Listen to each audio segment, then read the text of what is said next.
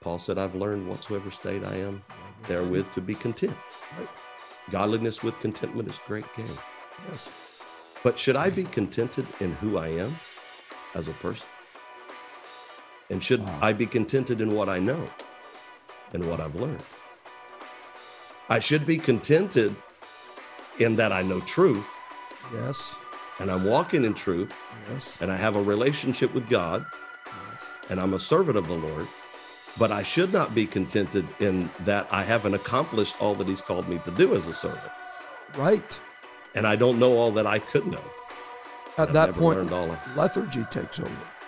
There you go. So we have to learn to be contented and discontented. Oh, yes.